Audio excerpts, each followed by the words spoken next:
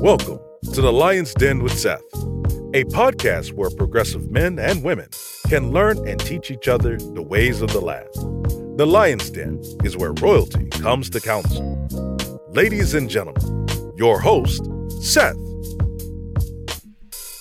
Yo, hey, welcome to The Lion's Den, everybody. Hey, just to let you guys know, we won't have Seth this show, but we're still going to do our thing. Me and my boy Larry, we're going to be hosting this, and I think we're going to have an excellent show. Larry, how you feeling today? Absolutely, man. Shout out to Seth, man. We'll see you on the next one, but I'm feeling good, man. It's been a pretty chill weekend.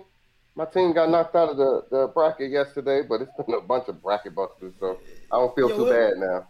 Yeah, well, it's kind of wild, man. I know us, Tennessee, had all these expectations, and they get knocked out the first round, but a whole bunch of people got knocked out the first round. Yeah, so that's why I say I don't feel too bad now. But hey, I'm still gonna watch it, man. I think it's Gonzaga and Baylor to lose.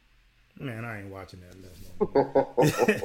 Yo, hey, but since we are missing a key player, you know, I had to do some digging. I was like, man, I need to have another host. You know what I mean? And I think I've been watching this guy. I was like, hey, he would be great for this show, man. So I wanted to introduce Mr. Lance Garnett from the podcast Part of My Ugly to the set. Come on through. What's up, brother? What's happening, gentlemen? Gentlemen, was good. Good, man. How was your week? Long week, man. Long week. About to start another one. But, you know, nothing special. You know how I go. Just working. All right. Hey, tell the audience a little bit about yourself. Man, well, I do a podcast called Part of My Ugly with Tiffany Bedfield. That's my home. I've known for like 20 years. So we do a podcast. Basically, an idea of the podcast is we talk about things that are not safe for work, not considered PC friendly, the uncomfortable, controversial topics, unpopular opinions, things like that. So we just take those conversations that people typically don't have, what they say, don't have in mixed company, and we have real conversations about that. And then I do it from the group called Pardon My Ugly. Now the group is a whole different ball game. They got this. It's kind of a whole different culture in there. It's fun, but it turned up. But they way more controversial than my actual show. You know what I'm saying? So we do got just like you guys. We got YouTube, Spotify, Instagram, and then I also got my Part of My Ugly merch, which you can find on partofmyugly.com. So it's Part of My Ugly everything, man. And I'm just a single father from the Chicagoland area. You know what I'm saying? I just like part of my friend. I just like to talk shit. You know what I'm saying? Right. So that's what I do on my show. We talk shit and we talk to regular people. We don't do a lot of like celebrity interviews. I basically like to talk to people just like myself, everyday people, and get our opinions on what's happening inside our culture, our community, hip hop culture, black culture, all encompassing. I love it. No doubt. Hey, that's something that we definitely can dig and get into. But hey, the man of the hour. We have a guy coming on. I've been trying to get with him to get on this show because I know that he has a lot of value. He coaches young men for a living. And, you know, the podcast, what we do, we talk about professional development, leadership, and growth with a call to action. And, I mean, this guy's on the ground doing it day in and day out, you know, because I believe coaching extends beyond the field. So, hey, ladies and gentlemen, please welcome Mr. Brandon Shelby. What's going on? What are you guys doing today? We good, man. We normally have a little hand clap thing, man, but we ain't got that. Seth took that with him, so we ain't got it today. Coach, how you doing? I'm good, man. I'm all right, blessed, and enjoying this good weather, watching some good basketball. Some of these underdogs knocking out some of the big boys. So it's been a good day hanging and chilling out with the family. Okay. Hey, so what we going to do today, man? We going to talk a little bit about the culture of coaching young men. Right, how that is. Can you tell me, like, what is the biggest difficulty for you when it comes to coaching young men? What is the first thing that pops to mind when you like, man, I'm doing this job? Well, I wouldn't really say it's a difficulty. It's a challenge because ultimately you have a team of 125 men, young men from all different walks of life, all different parts of the country, and how do you get these guys to join this family? To join this vision and really in some aspects kind of put yourself to the side and join this team. And so that's kind of the biggest challenge, but ultimately, like anything else about relationships, relationships and anything that you do, it joins a team and it joins young men and they know real. You know what I'm saying? I think that's one thing that you when you're with these young guys, they understand if it's just recruiting talk, they feel your passion, they feel your love. And that's really, what I would say the biggest challenge. But ultimately, I think that's the biggest, the biggest positive too, is when you do get that young man to join the team and watch him reach his goals and stuff like that.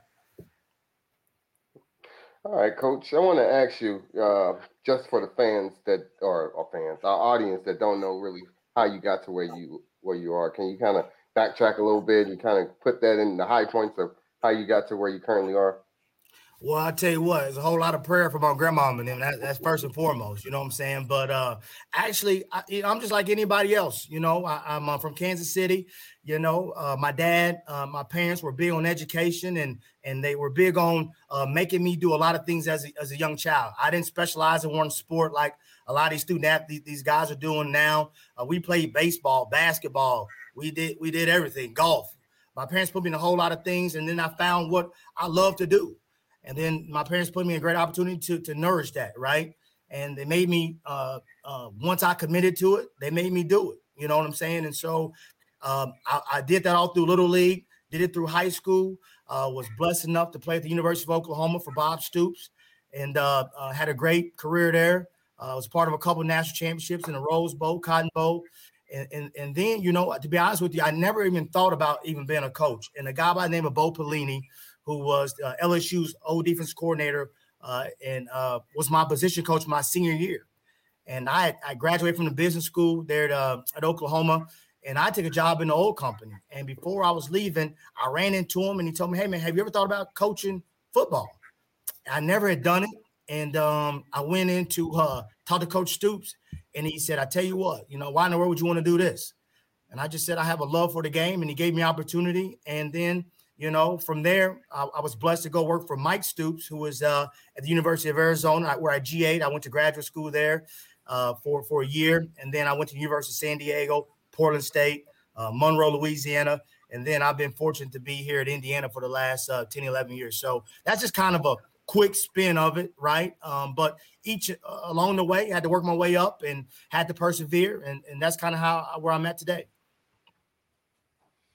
So let me ask you this. I know you're around almost 40 something. So you played ball, I'm going to say like in the 90s, right? Well, I was definitely playing ball in the 90s, but I got to Oklahoma in 2000. I ain't quite 40 yet, man. I know you see this gray hair. I ain't quite there yet. Oh, my bad. I mean to put you up there with me. So you played ball in the 2000s. As far as like the culture of the team and the temperament of players these days, what are the difference between when you were playing and then these kids you see of this generation? Is it the same? Is there a stark difference? No, you know what? I don't think the temperament of student athletes have changed. I think the pressures that come along with playing has changed, right? So, when I played, if you had a bad game, the worst thing you could do is read the paper the next day, and you would get kind of blasted on that. But now with social media, the Twitter and Instagram, right, people can get a hold of these young student athletes within seconds. I mean, you think about the young man who missed a shot the other day against, for Ohio State, within 3 minutes after the game, he's getting death threats. I mean, it's crazy that the pressure that they had to deal with. And then that comes into the mental health. And I think that ultimately that is the biggest difference I see with the young men and just student athletes in general, their love of the game, their tenacity, their grit, that dog, that ain't changed. You know what I'm saying? It's just I think they had to be more aware of their surroundings, because ultimately, this thing right here has ruined a lot of careers. And that's unfortunate for them. They from 18 to 22, that's where these young people kind of become who they are. And it's unfortunate sometimes that the world has to see them make mistakes and get judged unlike everybody else. But, that's kind of the world we live in right now. Okay. And in talking about some similar on that subject, I want to talk about, you've been at Indiana for the past 10 years. So obviously you were there during the time of the whole police brutality era that we've sort of been in. What was the locker room culture like as far as, the whole movement of the Black Lives Matter movement versus the, the Blue Lives Matter? Like, how did you guys cope with that and keeping tensions down in your locker room? Well, the first thing that you got to do is you can't assume that it's not happening. And I'm a coach, but I'm also an African-American man first, right? So when the cop pulls me over, it doesn't have on my license plate, I'm a football coach. It has, and he sees me, he sees my players, he sees you, the same thing that he sees there. So the first thing you got to do is you got to go to the ground level. You got to go meet the people where they're at. You know what I mean? And so the first thing that we did with our players is we got them together to talk about what's going on in the country and how they felt about it. What are some of the stances they want to take on it? And we never told them what they could or couldn't do. But ultimately, whatever you do, right, there's a consequence. Sometimes it's a good consequence. Sometimes it's a bad. And whatever they decide to do, we're going to do it as a team. So if we didn't want to be out there for the national anthem, we weren't going to do it as a team. It wasn't going to be individuals. And I think ultimately our head coach, Tom Allen, he went down to where the people are and asked them, what would you like to do? I'm not, African American, so I don't quite all the way understand it, but help me understand it. And I think that we had an open dialogue, and that's what we did. And then ultimately too, I talk about regardless of that particular situation, I talk to my young men about that all the time. You know what I mean? I don't know if I lost you there. Did I lose you guys? No, you good. I talk to my young men all the time about, we live in Bloomington, and this is a college campus. And although we have some diversity here, it's not like a major city. So ultimately, the same thing that our parents talked about, when you get pulled over, the do's and don'ts, and your job is to make sure that you live to see another day. So those are things that I still talk about every day, because ultimately, although I'm a football coach, I'm a coach of young men, and I'm the last person they see before they go out to the real world. So I would make sure I'm an extension of their parents, because ultimately I told their parents that when they dropped them off in recruiting, that I was going to take care of them like my own. So I treat them like that as well. That's a big shout out to your head coach for taking interest to make sure you understand. You know what I mean? A lot of people, especially older people, they see things through their own lens. So, I mean, they don't want to they didn't get over it, and, everybody's going to do what I say. If they want to play here, they're going to do what I say. So, hey, big shout out to your head coach for setting that culture right off the bat. From watching y'all this year, it seems like y'all coach really did instill like a positive culture. What was y'all's mantra this year? Well, our main thing is LEO, love each other. Yeah, love each other. That's what it is. That's our main thing, and he talked about that when he first got here, man. And and building leadership and culture, he's big on that. Those are the things that we built this process of, and it's a process. You don't get successful, and you don't do the things you do overnight. It's something that you got to keep doing it. You got to believe it. They got to know that you feel it. And I think that ultimately, once you set that message, once you set that standard, you don't deviate from it. And that's what creates great culture. Right. So obviously, being in the Big Ten, huge football conference, you have some traditional powerhouses in there, Ohio State. Michigan's kind of been struggling the last few years. Michigan State's a school that's always, I say always, but for the last 10 years, they've been pretty good. Wisconsin. Indiana traditionally has not been known as a football school. It's a basketball school. But over the last 2 years, you guys, maybe 3, you've gotten really good. What would you say is the number one reason for your transition from being, a team that, kind of struggles to assert itself in the huge powerhouse conference to a team that's now a threat and a real danger to be one of the top teams? Well, it's always about recruiting, right? It's always going to be about the Jimmies and the Joes, right? And so ultimately, at the end of the day, you got to go out and you got to recruit great talent, But ultimately, I think that at the end of the day, you got to go get the guys that fit the culture that you're trying to build. And so many times, we try to go out and get guys who are 5 stars and all these stars. But if that talent doesn't fit the culture you're trying to build, then ultimately you're gonna cut your legs off beneath you. So you gotta go get the right guys that believe in the things that you're preaching, and then you got to hold them to a standard. And the thing is, one thing about a standard can't change. Although the world changes, or although certain things change, your standard of what you believe has to stay in the front of you. Although sometimes too, you don't have success right out the gate. And I think that's the difference between teams that kind of go up and down like this, right? Because their culture changes. And so those are things I think that we tried to do over the last 3 years in building this thing, is making sure that the guys we recruit fit the Indiana way. And that's the way that, the LEO culture. And that's what we tried to do here so far. Yo, Coach, we about to go in our first commercial break, but if you're looking for 2 and 1 stars, man, hey, I think I still got a little bit of juice in me, you know what I mean, to get out there. Everybody says that. I'm a big-ass tight end, you know what I mean? You know what I'm saying? This ain't flag football. I mean, if a 2 star is what you need, man, I love each other. I got it, bro. Well, we can have a send team me the letter. We can get a couple of them. No. Hey, we about to go to a little break real quick. Come back, man. This is good stuff. Y'all join us. Hey, everybody that's watching, please make sure you share. And like my boy Foot said, man, let us know where you're watching from. All right. Monique Slater is a top negotiating, award-winning real estate agent. Hey, what's going on, everybody? This is Seth with the Lion's Den. Are you or Seth? As a financial literacy coach and credit repair specialist, Tracy Brown teaches people the importance of personal finance and help them identify and dispute negative items in their credit reports. Her services allow individuals to leverage the Fair Credit Report Act to improve their overall credit score and credit history to position themselves for home ownership, lower interest rates, entrepreneurship, and general wealth. Give Tracy Brown a call at 618-560-3687. One more time, 618-560-3687. Hey, so welcome back. Hey, I had to give y'all a little bit of remix, I guess, of all the commercials before I got to the right one. But a question for you real quick, Coach. The disparities that is popping up right now all over Facebook and social media. It's like you said, everybody's got a phone, and I think everybody's got access to stuff now. Like specifically what's happening in the basketball tournament right now.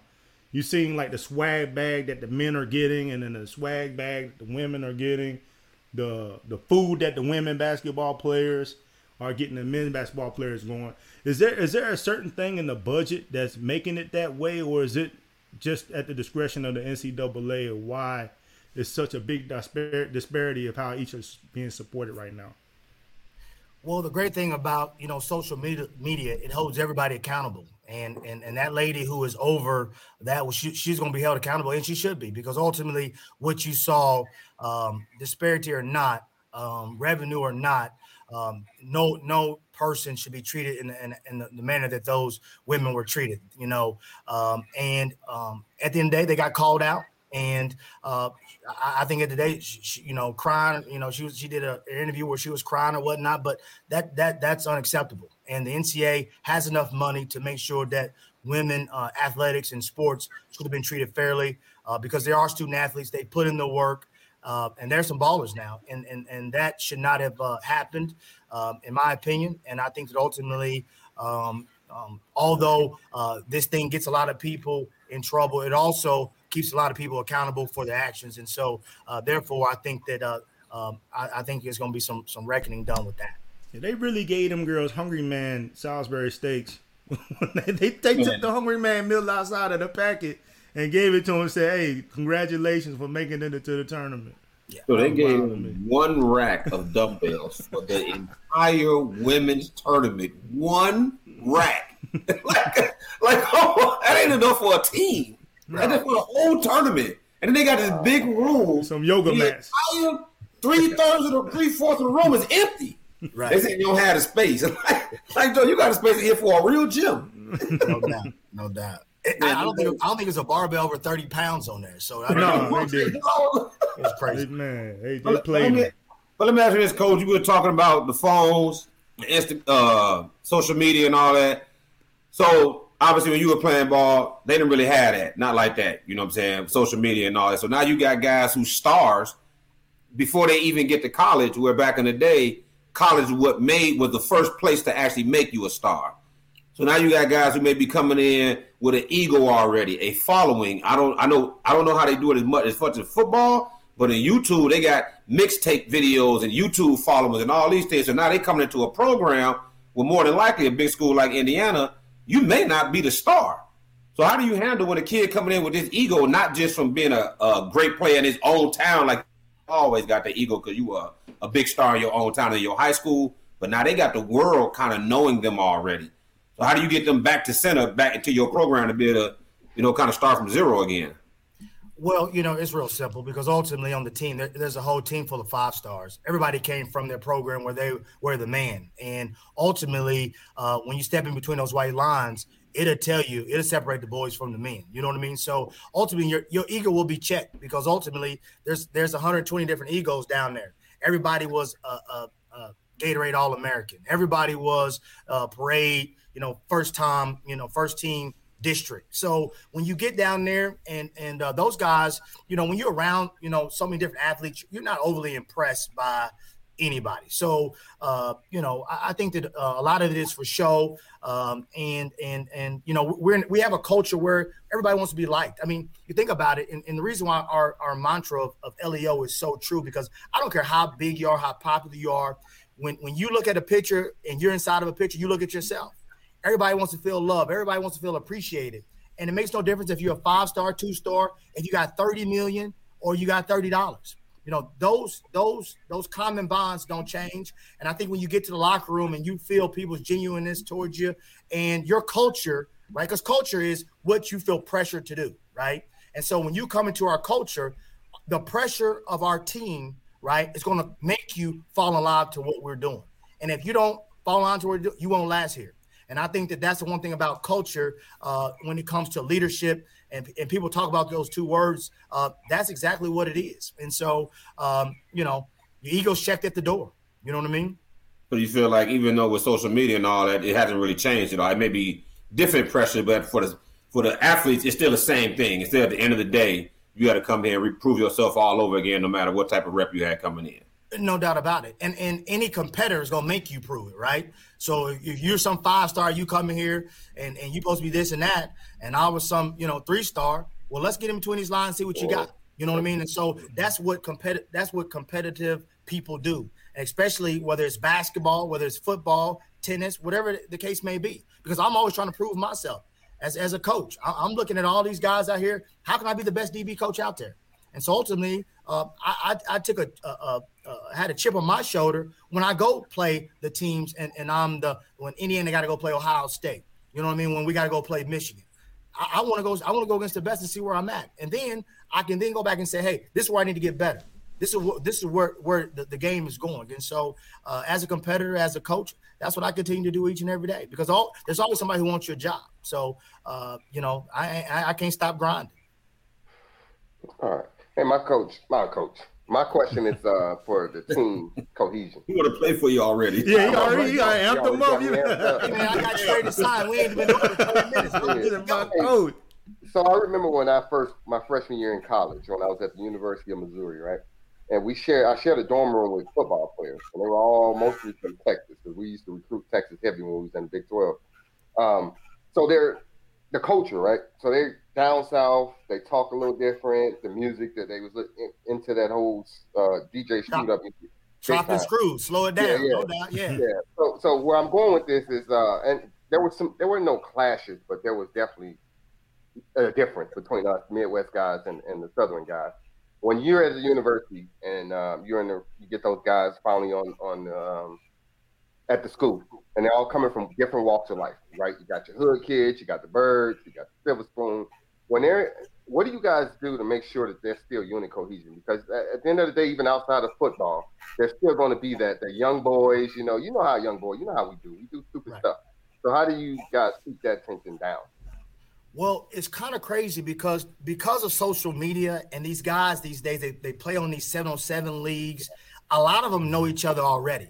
You'll be amazed how, I'm recruiting some guys that already are friends with people they never even met before, but it's all through social media. So a lot of these guys who they play with one another, against one another in 7-on-7s, they have these traveling teams, and so and they do these Nike combines and these Under Armour combines, and they see each other all over the country. So a lot of them already know one another, and it's just the game has changed a little bit, because I know exactly what you're talking about. Two different cultures coming together, but I'll be honest with you, we don't have a whole lot of issues with that. I mean, because ultimately, I think that the bond of listening to whatever rap that we got guys from Memphis and Pooh Shiesty. I think that's the guy, they're listening to now. And they love it. You know what I'm saying? And we put that rap on, man, and you would have thought that I had never heard the song before. We did doing a motivational. The whole team, white, black, country, rich, poor, they start rapping it, and you would have thought that thing shut it down. You know what I'm saying? And that was a game we played Penn State. So I told them start playing Pooh Shiesty all the time. Honestly, I think that's good to hear. Yeah. I think that's hip hop, man. I think that's hip hop impact, because I think before hip hop was so expansive, like kids from other cultures and other places didn't have that one common thing that can connect everybody. So now you got a kid from North Dakota, kid from Utah, Miami, Chicago, New York, Minnesota. They can all come to the same room, know nothing about each other's background. But, oh, you like dude too? Mm-hmm. Oh, man, well, we be listening to Buddy and put each other on the music. And now they just come together over hip-hop and football. And from that, they can build on that. Because that's a common bond. And just in general, black culture is American culture, because ultimately you see that from the suburbs to the inner city. It doesn't make a difference. Our swag, our musical talents, it's all over the world, and I think that it's here to stay. So ultimately, I think that brings people together, and you'll be surprised too, right? There are a lot of guys from the inner city that you thought that wouldn't listen to country, right? They'll toss that thing on in the locker room, and it goes both ways, because ultimately it's understanding and learning. We're all the same, right? No matter if you're rich or poor, a parent wants their children to have the best education, the best opportunity, right? And to be better than what they were, right? And every child wants to go and get the greater things in life. So these things bring us together. And that's what's so great about a locker room, man. That football, if a football locker room was like the world, we wouldn't have no issues, because ultimately you do have to go down and you have to have empathy for people, all right, and what they're going through. And a football locker room makes you do it because you're in close proximity to one another, right? You can't shield it off, because my locker is next to a guy who is from the sticks, right? And I got to sit there, and him and I, to coincide, got to see where we come from and our issues, and we have to have empathy based on them. And that don't mean we have to agree, right? I just have that empathy where you come from, and I think that you see that on great teams. Yeah, Coach. Speaking about black coach, I want to move a little bit into being a black coach, right? You know what I'm saying? It's like black quarterbacks and black coaches, it seems like they're under the most scrutiny when it comes to athletics. Can you get a little bit into that? You know what I'm saying, about why do you feel like it's not enough black? These black players make up most of the league. When we look at the top positions like quarterbacks and coaches, they don't make up a fair share percentage of that. What are the roadblocks and what are the obstacles black coaches is facing from getting those positions? And do you see it getting better? Well, we've come a long ways. I mean, if you look at our staff right now, we have 10 full-time assistant coaches, 5 are African-American and 5 are white. So we do have some diversity in that aspect. But no, coaching is no different from America, corporate America, right? I mean, we are some of the top consumers of a lot of different products. But when you look at the boards, we're not represented in a way that we should be. And athletics has come a long way, but we got a long ways to go. And I think people understand that. They see it. But the only way we do it is we got to continue to teach our young people and guide them in the right direction to go there, because ultimately, this, right? We don't get a whole lot of chances. So right. when I'm coaching here, I got to make sure that I'm doing the little things right, and I feel like my players got to be at their top all the time. And I explain that to them. Hey, listen, man, I get one shot, and they understand it. And so we definitely got a long ways to go, and I think people see that, people understand that, and I think as we become more of a melting pot, I think you'll see it get a little bit better. But for me to sit here and say that we've arrived, that would be me straight line, and I'm not going to do that. So, but we got to train our young men and women to make sure that when we get this opportunity, we don't squander it, because ultimately there's another Coach Shelby behind me. And so the way I carry myself, the way I give interviews, the way I interact with my family, it has to be at the top level, because we're getting judged, and the next generation is going to get judged based on my actions. And so I've been taught that since I was a little boy. It is what it is. And so luckily for me, I had two great parents and a sister that was tough on me to make sure that I understood that. And it takes a village to do it. It takes a community to do it. And I tell parents all the time in recruiting, if I see your son not doing right, I'm going to scoop him up straight up. Because ultimately, at the end of the day, when you're in the mall and you got your pants hanging down off your butt, we are getting judged, period. And if you see my son out and he ain't doing right, you got to scoop him up, because that's what family does. And so I'm just big on that. There's going to be another guy after me. And the way I sit in this office, the way I represent it, will open the doors or shut doors, right? We'll shut doors if I don't do it the right way. And that doesn't mean we don't make mistakes. We all make mistakes. But we got to own up to them. We got to understand them. And then we got to ultimately get better. So with that being said, as you being a black coach, what do you feel could be done? I mean, I know we have the powers that be, and that's one fight. So you always have that struggle, but at the same time, there's things that we can control ourselves. So what do you think, as you being a black coach, you being the one that's risen to the position that you have, which is pretty high at this point, you're the assistant head coach, you've worked your way through the ranks. What would you give as a suggestion to other black coaches? I mean, we all know to work twice as hard to get half as far, but what do you think? There's always a difference that got you here, other than you just somebody giving you a chance. Right. So what can you say? These are the things that are in your power to control. What do more black coaches need to do to get where you've gotten? Well, ultimately, you just got to stay the course, right? And at the end of the day, I think so many people see me where I'm at now, but they don't realize, and I keep, it's crazy. If I open up my Bible, I keep my pay stub when I was at the University of San Diego, and I was a young coach, and I'm making $924 every other week. My rent was $1,100. Here I am, a college guy. I got a college degree. I got a master's degree, and I'm making $924. So when people say, "Oh, you coach overpaid," I put in my time. I put in my struggle.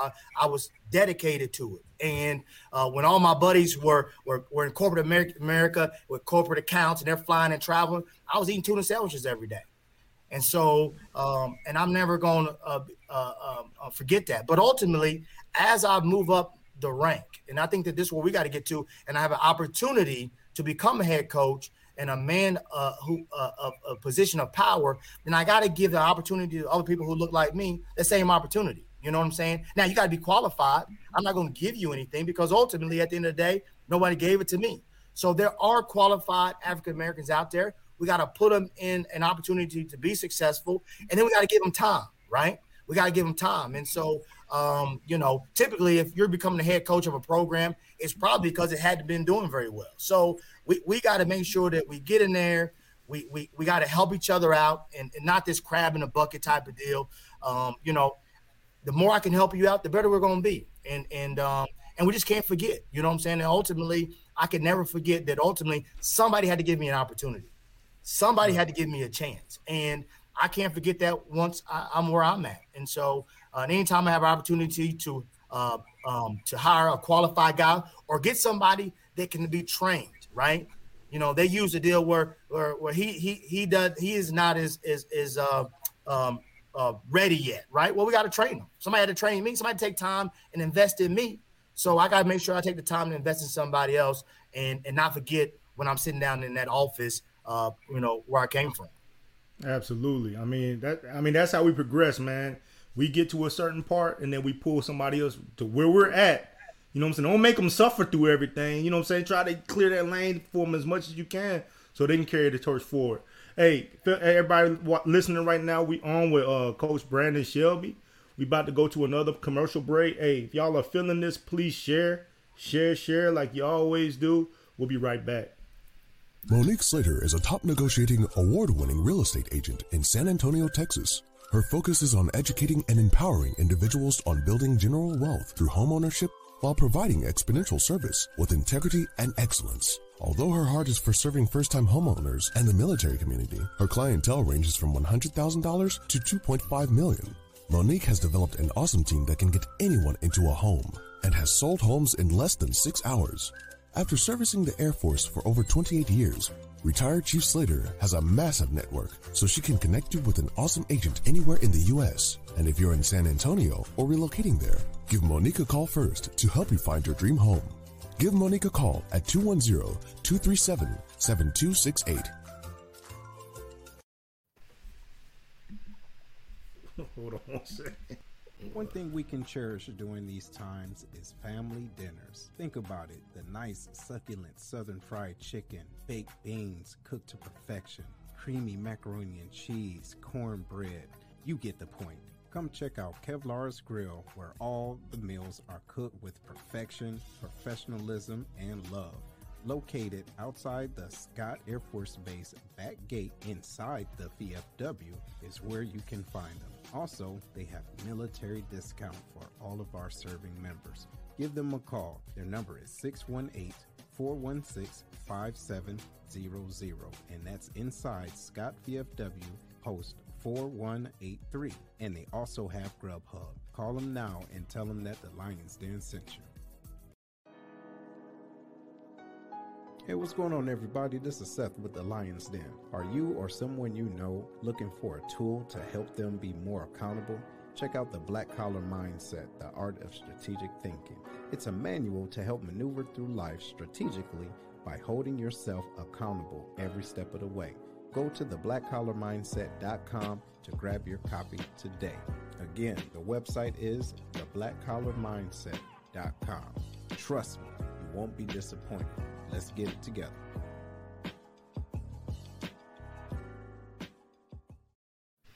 So one thing I do realize is that Seth can really see me during the commercial breaks because I can see all of y'all. So now I know he sees me flipping them off or doing whatever I'm doing during the commercial breaks. Oh man, hey, now I know that, and I need to act accordingly. Oh, man. God dang. Hey Larry, what you got, brother? Hey, Coach. This goes into you when you're recruiting and you're going into the homes. I'm assuming you go into the homes. Outside of the pandemic, because we already know the pandemic forced us to go a new route. But a traditional, normal with post pandemic. When you go into a home and you got a kid, and you talk to his parents or whoever it is that's responsible for them, and they're trusting you to lead them and turn their young boy into a man. Like, can you go into the details about how that interaction goes? Yeah, you know what? Every interaction is different because some people need different things, right? Sometimes you go into a house where, like, I'll take me for example. I'll give two different extremes, right? Well, my mother and father were present in our, me growing up. So I didn't need that strong, father figure, right? I had my own father who was right there, supported me and calling me out along with that motherly love. And then my sister who was 10 times harder on me, right? And so some homes are different. Sometimes I go into a home where, there's not a father figure there. And so they're looking for you to be that kind of that link, right? And just like anything, recruiting is nothing more than sales, right? And so you have to find the wants and the needs of that particular player, right? And then you got to tell them, how can I help you develop you based on your needs and wants, right? So ultimately, that's kind of how it goes. And one thing about people, right? They can tell whether or not if it's phony. You know what I'm saying? If it's cliche talk, right? They know if it's coming from your heart. And the one thing that has helped me recruit is because guys understand, like, ultimately at the end of the day, I'm here for the betterment of young men to get their degree. And I'm using football to do it. I'm using those as life lessons to do it, right? Cover 2 is cover 2. Whether you at Michigan, whether you at Ohio State, cover 3 is cover 3, whether you playing Pee Wee football or here. You know what I'm saying? So what makes recruitment guys different is ultimately that relationship. You think about it, each one of these universities spend these millions of dollars. We just spent $20 million on a new locker room. We just built all this new stuff. That's a lot of stuff, right? So then what difference between everybody, if you got a 65-inch TV and I got one too, what's the difference? It's the company that you keep when you watch the television, right? Can I feel at home, right? do I feel like I'm at a family reunion, right? When we can laugh and we can joke. But ultimately, at the end of the day, I'm gonna hold you to the standard of what you want. If you want to go to the league, I got to hold you to a league standard. You want your college degree, I got to hold you to that standard. And that's the essence of love. Because when we talk about love all the time, it ain't just we sitting here kumbaya all the time, right? Love is patting you on the back when you do right, and also love is also correcting you when you do wrong. And in my DB room, I got 2 rules only: do what you say you're gonna do, and don't lie. And those 2 things, if you can do that, when you leave my 4 to 5 years here, I think that you're gonna be a heck of a young man. Do what you say you're gonna do, and that's the biggest thing that I think that has changed. And when you talk about young people, is the element of their word. You know what I'm saying? Right. You know, you guys are a military background. When you're supposed to be somewhere, you there 10 minutes early, right? 15. If you tell somebody you're gonna be there, you're gonna do it. And so those are the one reason why I would get my butt whooped as a kid. You tell you're gonna do something, you do it. And so those are the things that I think in recruiting, they know that I'm sincere about. And that's what it boils down to. It's not there is no magic about it. If you're fake, you're phony, you got these little one-liners all the time. They hear that all the time. But you know what I'm saying? So a mother has to understand when she drops off her baby boy, that you're gonna take care of him, right? You know, football is great, and she wants to know that she's gonna take care of her baby boy, and at nighttime she can sleep knowing that he's in good hands. Right. And ultimately, I had a player too. This is a prime example. He got here, his parents bought him this new Jeep, and his grades suffered. So I took that mug. It said at my house for 6 months. His grades That's what's up. That's what's up. Because I told his mom and dad that I was gonna treat him, I was gonna be an extension of you.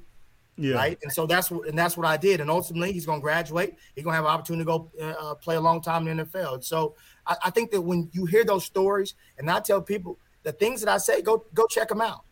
Go ask some of the other student athletes, am I telling the truth? And once they see that, they understand the passion of it, then I think ultimately they understand that the love that I have for them is more than just being a football player. And that's kind of how it goes. Hey, quick, I gotta address this real quick. Hey, Seth, this is a host right here. Hey, Seth, you can't pat him on the ass, man. That's sexual assault, bro. You can't do that. I want to put that. We do not condone this on the Lions Den. I just want y'all saw that. We're not condoning that. Just want to let you know. All right, go ahead, man. Yeah, trying to get us in trouble, man. Come on, yeah, man. This is cancel culture, man. You can't get me canceled on the Lions Den, man. But listen, but speaking of the new age and the way things are going, you're talking about recruiting. Is apparently, well, hopefully there's going to be a new wrinkle added to recruiting, and that's going to be the money. And a lot of these players want to get paid. You've had that new law pushed in California about college athletes getting paid. I want to know what's your stance on it, because I personally have a stance on it. And I would like to know you as a college coach who not only going to have to deal with students who may be getting paid, but you're going to have to recruit them. And that's going to be a new aspect into your recruiting that you're going to have to now consider, well, maybe you didn't have to in the past. Alabama been doing that. I don't know. Well, I'll tell you what. I won't give an answer to that, but I'll throw out a couple of things for you, and then you guys can decide on that answer. There is number one.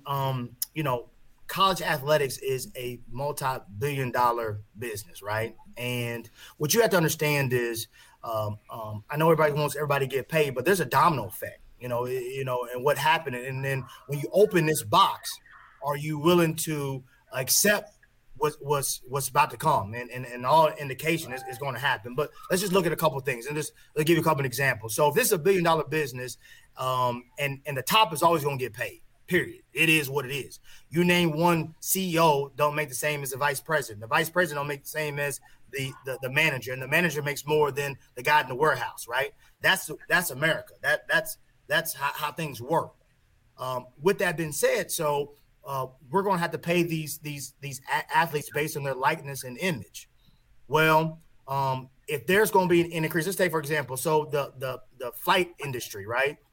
If fuel goes up, what do they then do? They then charge you, instead of charging you $20 for your bag, they charge you $25. So they pass it down to you, the consumer, right? So ultimately, business-wise, it's going to happen the same thing. So when you go to the game and you get that $3 Coke, it's going to go up to $5, right? You get that, that parking is going to go from $15 to $40. You're ultimately going to pay for it.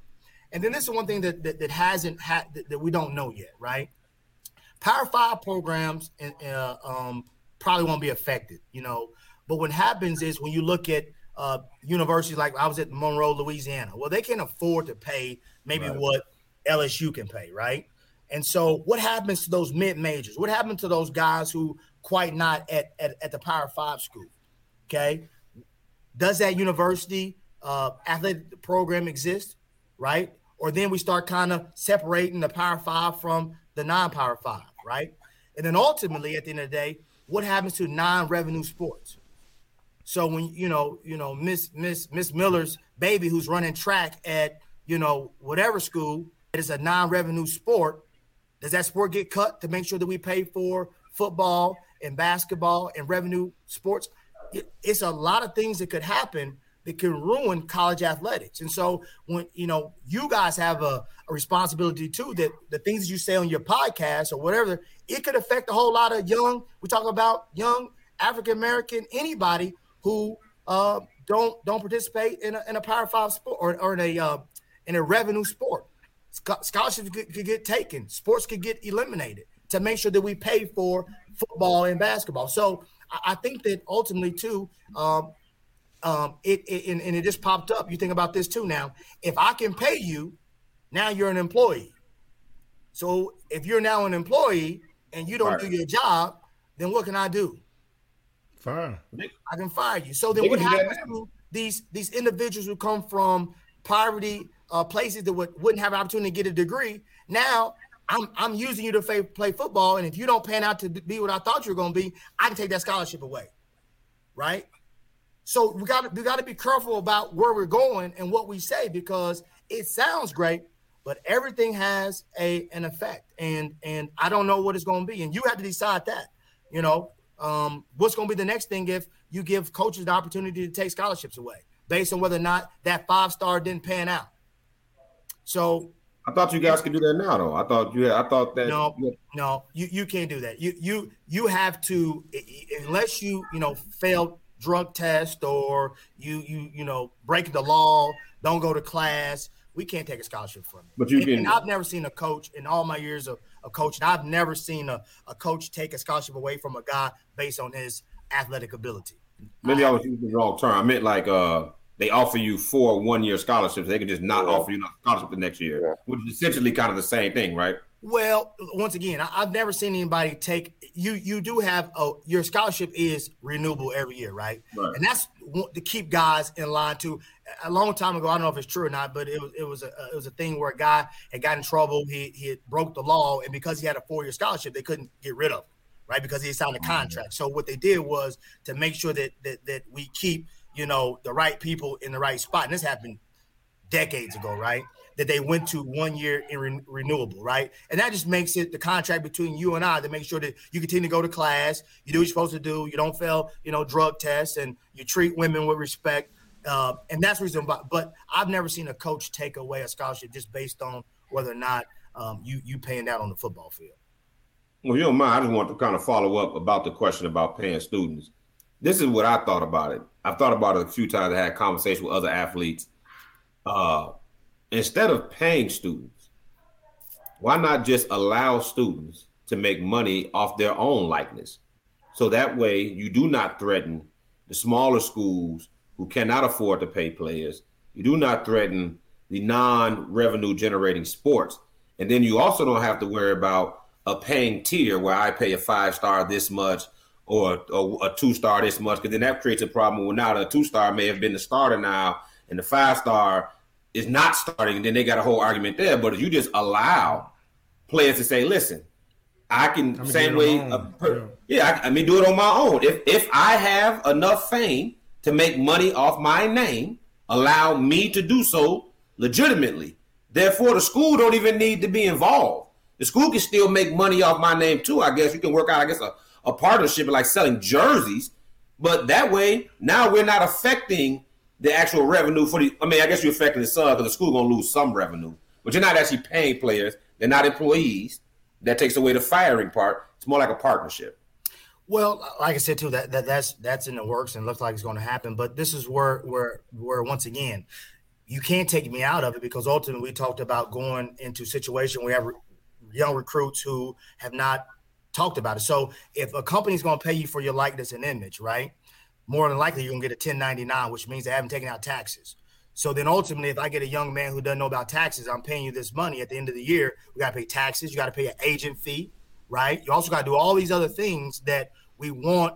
And that's what college is for, right? We're asking these young people to come out of high school, right, who and then we're going to throw all these things that adults do. A lot of adults don't do themselves the right way.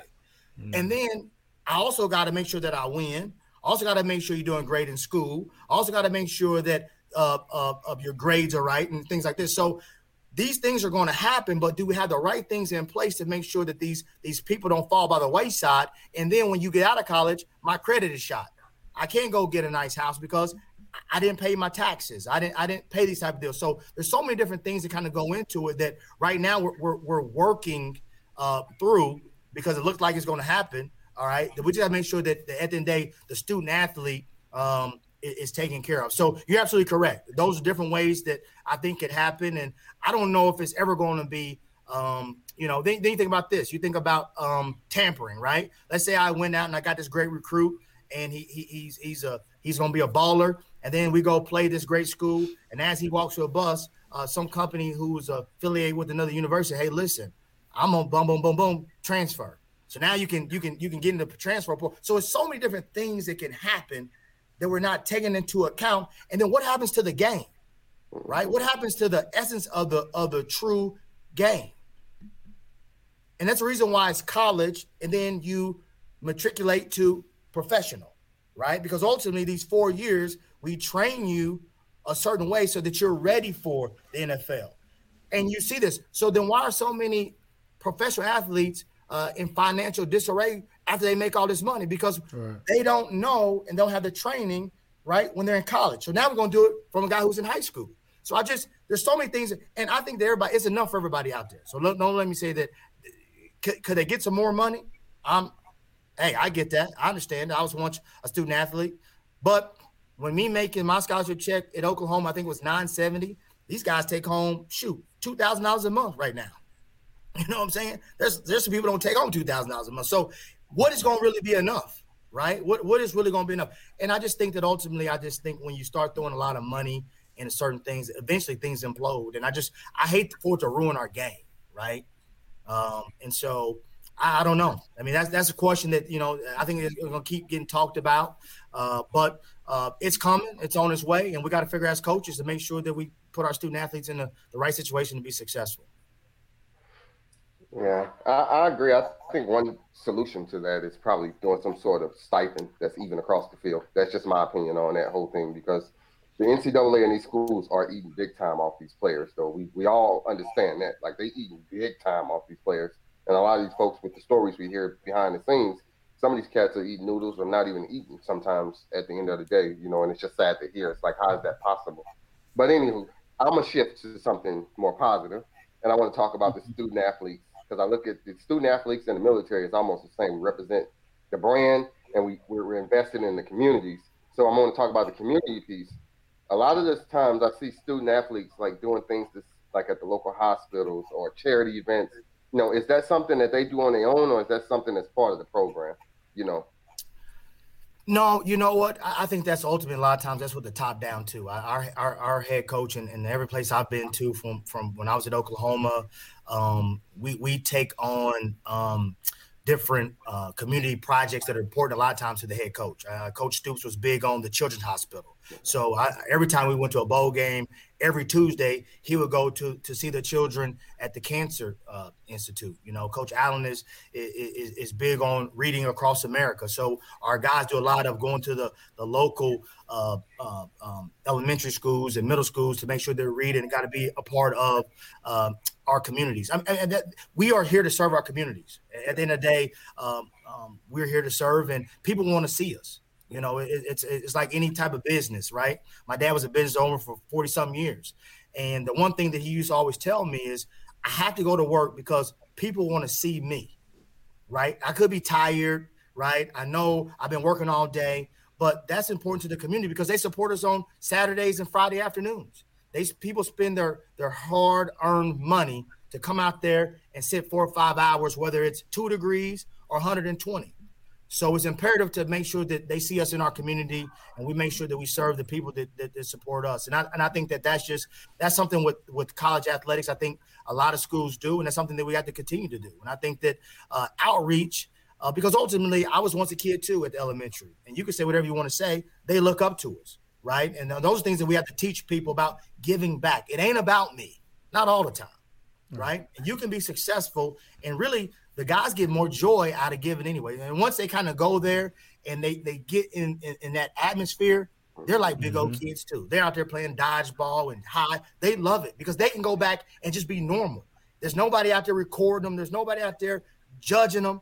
When they go back and they get into they're kids again, and it's amazing to see. And then so you're absolutely correct. That's something that we continue to do, and we have different councils where I'm on. We're starting to hear a mentorship program here in the next few months, just getting people out so that the community can see us and they can understand that, and they just give us a little bit that we're human too. I think sometimes people forget because they see you on TV. They see you, they put your salary all over the place. They forget that ultimately, man, the same things that you earn for, I do too, right? And I want to be accepted. I love to be around people. I love to laugh and joke and things of that nature. So I think that's also important. All right. Hey, I don't know what happened to Larry. Just bounced out. Hey, but real quick before we wrap up, I wanted to hit on what Deion Sanders has been doing down there in Jackson State and HBCUs. Here recently, especially with all the riots and stuff like that jumped up, there was a big push for people saying, hey, we should be sending our kids to HBCU. Being a black coach at a Power 5 school, what was your thoughts on that? And then also, real quick, what was your thoughts on what Deion is doing down there in Jackson State?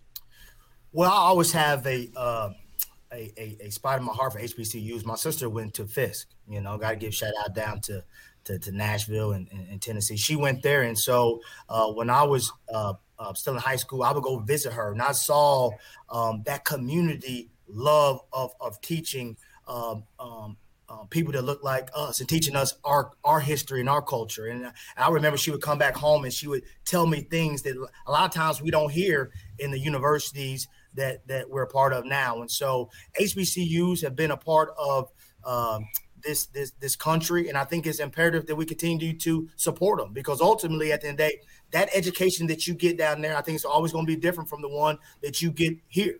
And so for Deion Sanders to go down there and to bring his star power there and show that the things that we can do down there, because some years ago we weren't allowed to play at these Power 5 institutions, right?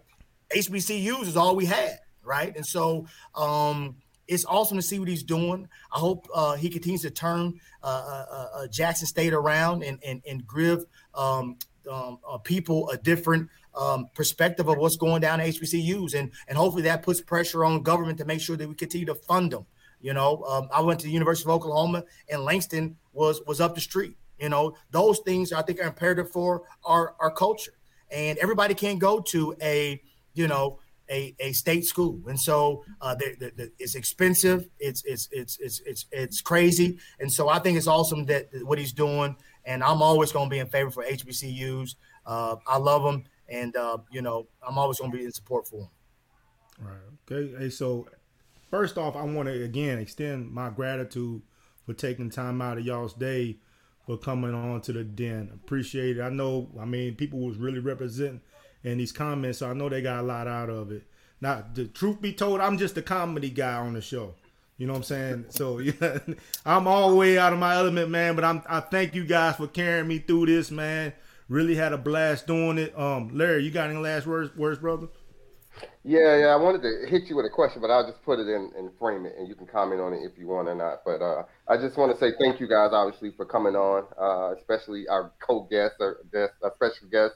Appreciate you. It was good times, and we kind of killed it. I say we killed it. It was a great show, and we still got more to come. But, time just ran out. But I'll leave you with this, and I'm hoping that this is the message that, as the coach, you guys are all instilling in your college athletes, is that education should be at the forefront, and playing football is the reason that got you there, so that you can get to school for free and walk out with no debt. Unlike, those gifts that they have, I got student debt, and I'm trying to still get rid of it at my age. But ultimately, I love college sports, all sports. I'm a big fan of it. I love what you guys are doing as far as raising these young men and women into adults and being productive citizens. So kudos to you guys, but just hope that education, because only a small percent goes to the next level. So hopefully the others are taking the education piece really serious and doing something with it as a backup plan. And then I'll leave you with that. Yo, Lance, hey, again, thanks, brother. Appreciate you coming out. Hey, tell everybody where they can find you again and your last thoughts. Man, first of all, I appreciate y'all for inviting me onto the show. Thanks a lot. You know what I'm saying? I enjoyed the conversation. Brandon, I definitely want to salute you, not only because you are a black man in the position that you're in, but you're a young black man position that you're in, which I think uniquely puts you in a position to be able to relate to these young black men, as opposed to, I think it's a little bit harder when you're talking to an older black man, maybe he's 50, 60, 70 years old. You're closer to the culture. You're closer to what they come up with the music. And I think it's great that as a 17-year-old, 18-year-old, I can look at someone who only maybe 20 years older than me and in a high position and, get that type of leadership. So I want to salute you for that, and I wish you the best in your career. As far as me, like I say, man, Pardon My Ugly everything, Facebook, YouTube, Spotify, the website, Pardon My Ugly. We don't do too much sports talk on there, so I actually enjoy really getting to talk sports, man. I don't get to do it as much as I like, especially I enjoyed the conversation with you gentlemen. So, man, thanks for having me on. Appreciate the opportunity. Now, if y'all go to Pardon My Ugly, get y'all head bust, don't blame me. You know what I'm saying? I've been part of that group for a while, man. I got roasted a few times. I know how it is. You know what I'm saying? It's at your own risk. Hey, Brandon. Hey, brother-in-law, man, I appreciate you coming on. Yeah, I know you a very busy man. And, I've been wanting to get you on here. You know what I mean? But I know, talk to your sister, like, you steady stay busy, man. So leave us with your last words and where to find you. Well, I tell you what, man, I really appreciate you guys having me on this podcast. And, I love to see young brothers doing things the right way, in a positive way, and showing there's a different way. You don't have to be all just football, right? We're so much more talented than just athletics. And, I didn't get here by myself, right? And I'd be crazy to sit here and say that I did. I had a great family. And Herm is joining my family. And so when he gave me this invitation to jump on here, I ain't never too busy for family. I ain't never too busy for my people, because ultimately my people are the ones that encourage me to keep going, right? Because ultimately at the end of the day, there have been some times where I called home and said, I'm tired, you know what I'm saying? And what I keep hearing is there's so many people that look up to you that expect you to keep going. And so when I get tired, you guys pushing me to keep going. When I come here and fight these daily battles in here, it's because of men like you. And ultimately, our young men need to see positive people like us doing things the right way, having a successful career, making money the correct way, getting education, because I think when we get our education, we're the most dangerous species on this planet, because ultimately we think outside the box. We're funny. We're good looking. We can roll. We can hang with the best of them. And I give kudos to my African-American women. They're rolling. I mean, I come to this university and we need to pick our stuff up. Men we need to keep going. And I appreciate you. Keep supporting us, and love you guys. LEO, man, keep it going. I ain't never too busy. I'm finishing up a book, Lessons of a Black Swimmer, right? It's going to be some great things. I'm finishing up this summer. So I'm going to get back on this show. It's a quick read. I think you guys are going to love it, man. Let's keep this thing going. No doubt. Hey, and I love that you say you're going to bring it right back to the show. Swimming, I could float. I don't swim that much, but my big ass can get out there and float a little bit with you. I could actually swim. I could swim before I could walk. Like I have one of them swimming at like 6 months. So I swim I went to an all-white high school, and I used to act like I couldn't swim because I knew that a black kid can't swim, and then I'd kill him. You're going to love this book. You're gonna love this book, man. It's funny. Yeah. Get you some great things, right, man? It's going to be awesome. And it's a short read. You know me, man. After about 150 pages, I'm out. So I'm going to keep it short, get right to the point, get you something that you can read on the plane, and get it going. We'll definitely check it out. Hey, Checking it out. thank you, brothers. And like Seth said, I smell a part 2 coming as well. We definitely going to make that happen. Appreciate y'all's time. And then also the listeners, man. Appreciate y'all coming in and showing support for the show. Hopefully y'all got something out of it. Keep the comments coming. We'll have this edited on all YouTube and also on Roku Fire Stick. The show will also be there in a couple of days. Thank you guys. Much love to y'all and good night. We hope you enjoyed today's show. Make sure to listen to the show on Google Podcasts, Spotify, Breaker, and Radio Public, where you can subscribe, or via RSS, so you'll never miss a show. While you're at it, if you like or dislike this episode, we'd appreciate your feedback on Facebook at www.facebook.com/LionsCast. Check out the book, The Black Collar Mindset, The Art of Strategic Thinking, on Amazon, or www.theblackcollarmindset.com, a manual to maneuver through life strategically by holding yourself accountable. Tune in next week for another episode of The Lion's Den with Seth.